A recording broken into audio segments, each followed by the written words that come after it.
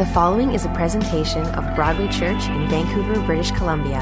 For additional media, visit broadwaychurch.com.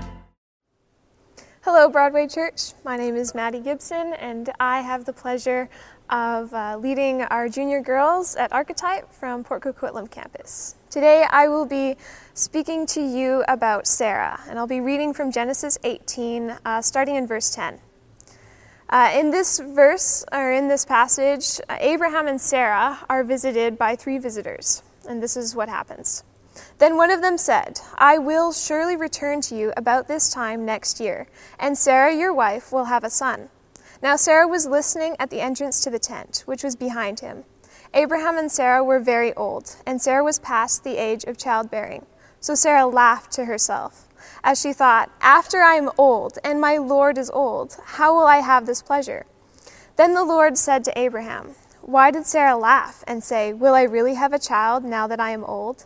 Is anything too hard for the Lord? I will return to you at the appointed time next year, and Sarah will have a son." Now, I have a confession to make. When I was asked to speak on Mother's Day, I had a similar response to Sarah. When I was asked to speak, I actually laughed. I laughed because I felt very unqualified to speak on Mother's Day, as I'm only 19, I've just finished my first year of university, and I'm not a mother, so I was quite surprised to be asked. And the word laugh that was used in this passage was a laughter of surprise, and Sarah was actually quite incredulous. She was laughing in scorn at the promise of God. And to be honest, I kind of laughed in scorn to be asked as well. So in this passage, or just previously, God had promised to Abraham that he would be the father of many nations. And the way that he was going to do it was through his wife, Sarah. And Sarah was 90 years old. So Sarah's laughter draws attention to the fact that God's fulfillment of his promise to Abraham was just too wonderful for both of them to grasp. You could say that it was inconceivable. She was thinking, 50 years too late. See, her laughter embodied the response of when the power of God meets the limitations of human faith. Sarah was barren, she was worn out, and physically past the age to bear children. She had given up, and she had burned her hopes of being a mother long ago. I'm sure emotionally, she just couldn't handle thinking of having a child at this age. She had long forsaken that hope and that dream. But God chose her. God called her. And God named her Sarah. The name Sarah actually means princess, the mother of kings and nations. God chose and named a 90-year-old barren woman the princess and mother of kings and nations. He chose her to be the one through whom it would be demonstrated that he alone can fulfill his covenantal promise. God chose the most impossible circumstance to reveal his glory and nature. So my question for you is this: do you feel barren? Do you have an impossible situation that almost seems laughable? Have you torn up your hope of joy? I want you to know that God sees your barrenness, your fatigue, and your hopeless situation. He sees that your deep longing is not impossible to him. If you've got nothing, this is what God says. Great, that's where I do my best work. Now in Genesis 21, God fulfills his promise. It says, "Now the Lord was gracious to Sarah, as he had said, and the Lord did for Sarah what he had promised. Sarah became pregnant and bore a son to Abraham in his old age, at the very time that God had promised him. And Abraham gave him the name Isaac, to the son that Sarah bore him. And Sarah said, 'God has brought me laughter.'" Now the Hebrew word for laughter in this passage actually means ironic, ridiculous pleasure. Sarah was so excited and saw the irony of God's fulfillment of his promise. She saw the laughter. It wasn't scorn this time at God's promise. It was ridiculous pleasure. So Sarah's laughter became the verbal sign marking the ultimate fulfillment of the promise in Isaac, her son. So this is my big idea for you today. This is what I feel God wants to say to you. He says, "I have chosen you. Through your barrenness, I will bring abundant life that is lasting. Let me take your impossible dream and fulfill it in a way that makes you laugh. See, God didn't just fulfill Sarah's desire to be a mother, He made her to be a mother of future nations and kings. He chose her to be the matriarch of the nation that actually birthed Jesus Christ and saved the world from eternal separation from God. You just can't limit God. He took her small dream and really ran with it. What would it be like if God took your small dreams and ran with them? So that is my encouragement to you today. I hope that you find that God will take your small dreams and run with them. So happy Mother's Day, Broadway Church, and I love you, Mom. Good morning, brothers and sisters. I'm standing here before you today because of what the Lord Jesus has done for me. My Bible hero is Abigail. But before I begin, please allow me to share a little bit about myself. My husband and I have been married over 11 years and we have one daughter.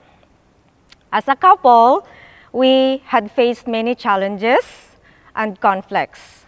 There are times that we found ourselves fighting over for a little something like toilet paper not being replaced when empty. It drives me crazy, but it doesn't bother him at all.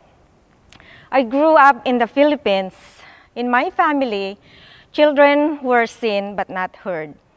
As a wife and a mother, I have difficulty expressing myself without being emotional. I have difficulty listening for my husband. Before he finished his sentence, I jump in and already concluded what he has to say. Have you ever rushed to say something and regretted later on? I don't know about you. I have, and it's awful. Now, back to Abigail. We are reading from 1 Samuel chapter 25, verse 2 to 42. In this passage revolves around the attitudes and actions of three persons. Nabal is a wealthy man.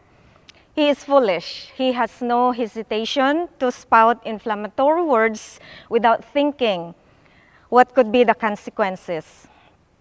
David, he and his army are on the run from King Saul. He sent his men to ask for food from Nabal, and he insulted them, and that leads David to retaliate and plan to kill all the male in Nabal's household. Abigail, she is the wife of Nabal. She's beautiful, courageous, and wise. Her name means a joy to her father. What I like about her in crisis, she's able to keep her cool. When she heard the news that Nabal, her husband, insulted David's men when they asked for food, she kept her calm. She was able to make decisions in a timely manner. She prepared very delicious, generous meal, which she sent to David and his men, and she followed afterwards. She's also collected. She could express herself calmly in a tense situation. What I learned from Abigail, she's courageous. She's not afraid to face difficult challenges. She's confident to her God and what God can do. She's consistent in using good judgment. For me, as a wife, a mother, a full-time worker, can be challenging at times, being pulled over into many directions. But I know that when I face crisis, I can trust God and draw strength from Him. What about you? What crisis are you facing? What do you do when you face one? Do you quickly react or do you respond? Abigail responded, which will be our big idea today. Wisdom and determined action are great partners to get you through difficult situations. Being wise in itself may not be sufficient in some situations without taking immediate action. It is possible to simply stand by and watch distraction. Whatever you're facing today, I want you to remember two things.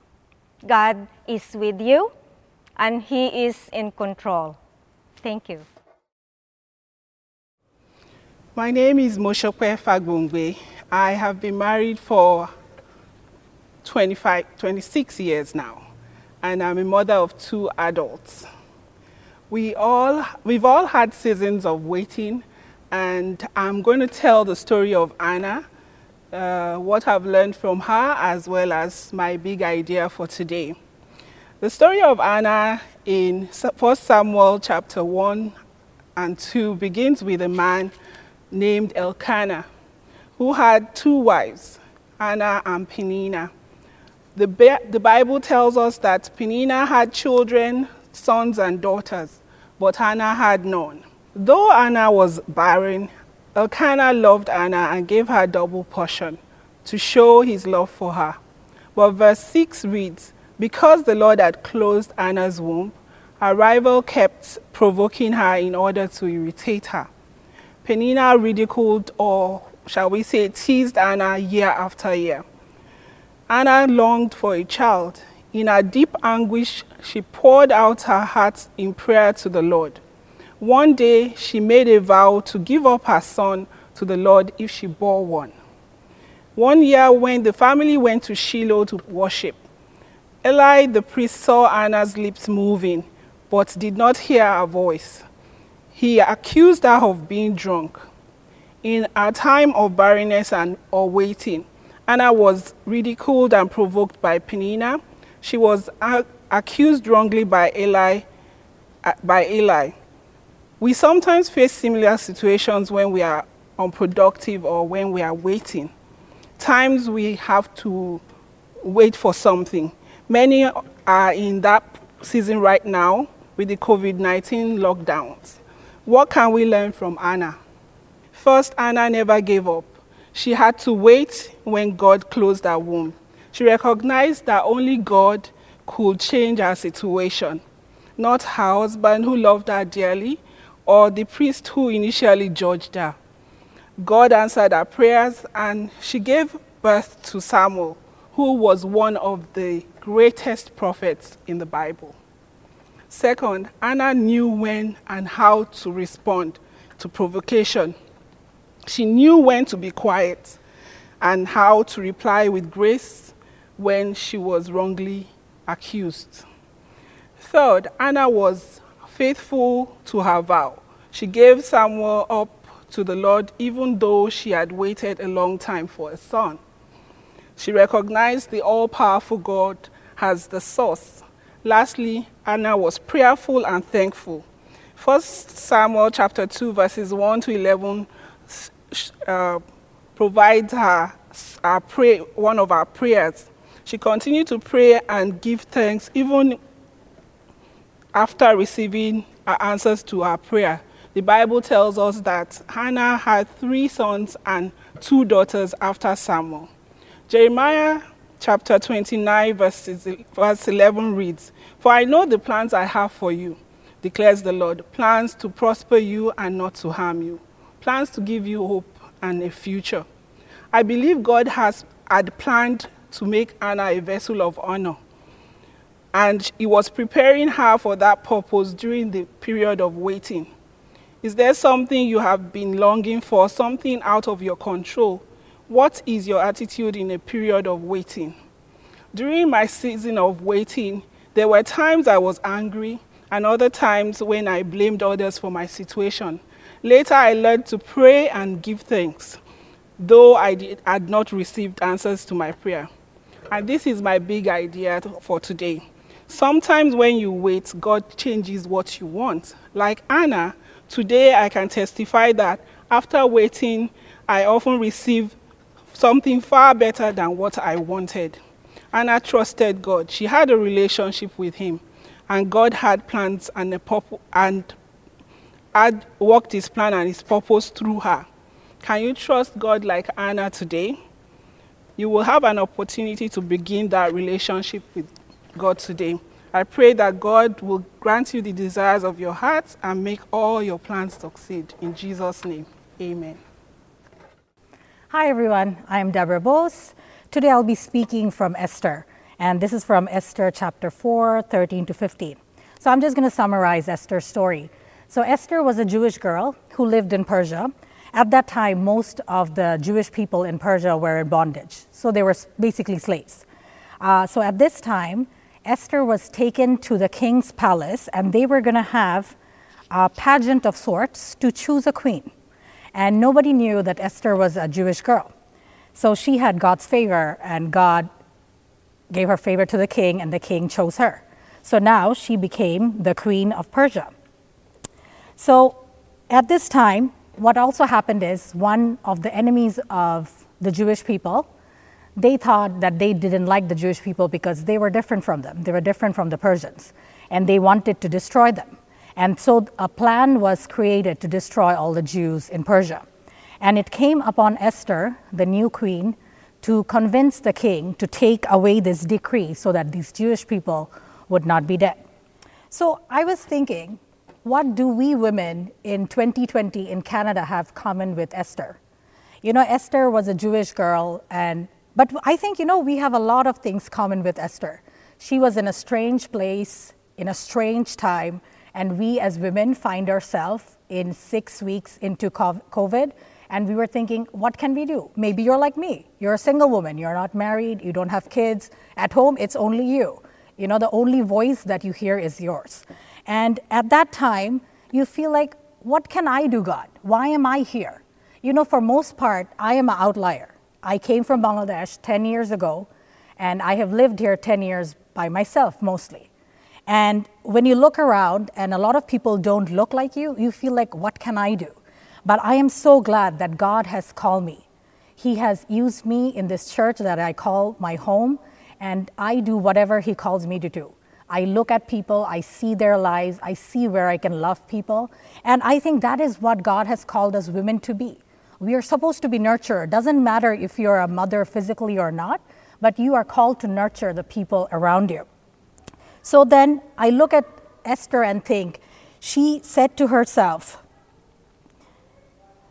so someone told Esther that, you have to talk to the king and you have to convince him that the Jewish people don't get destroyed. And they told her, you were born to live a life at a time such as this, and that is my big idea for today. And because I feel that is what we are called to do today. So on this Mother's Day, woman, if you are not even a mother, you are called to great things by your Heavenly Father, to love and nurture the church you call home, the people you work with, the friends who you call your family. And that is my challenge to you as I challenge myself to. Thank you. Hi, my name's Ashley, and for those of you who don't know me, I am a grade 4 teacher in the Surrey School District, and thanks to COVID, I am now also homeschooling my 3 kids who are 9, 7, and 5. I've also been attending Broadway Church for almost my entire life. For those of you who have been around for a really long time, you may actually know me as Shelley Clifford's daughter.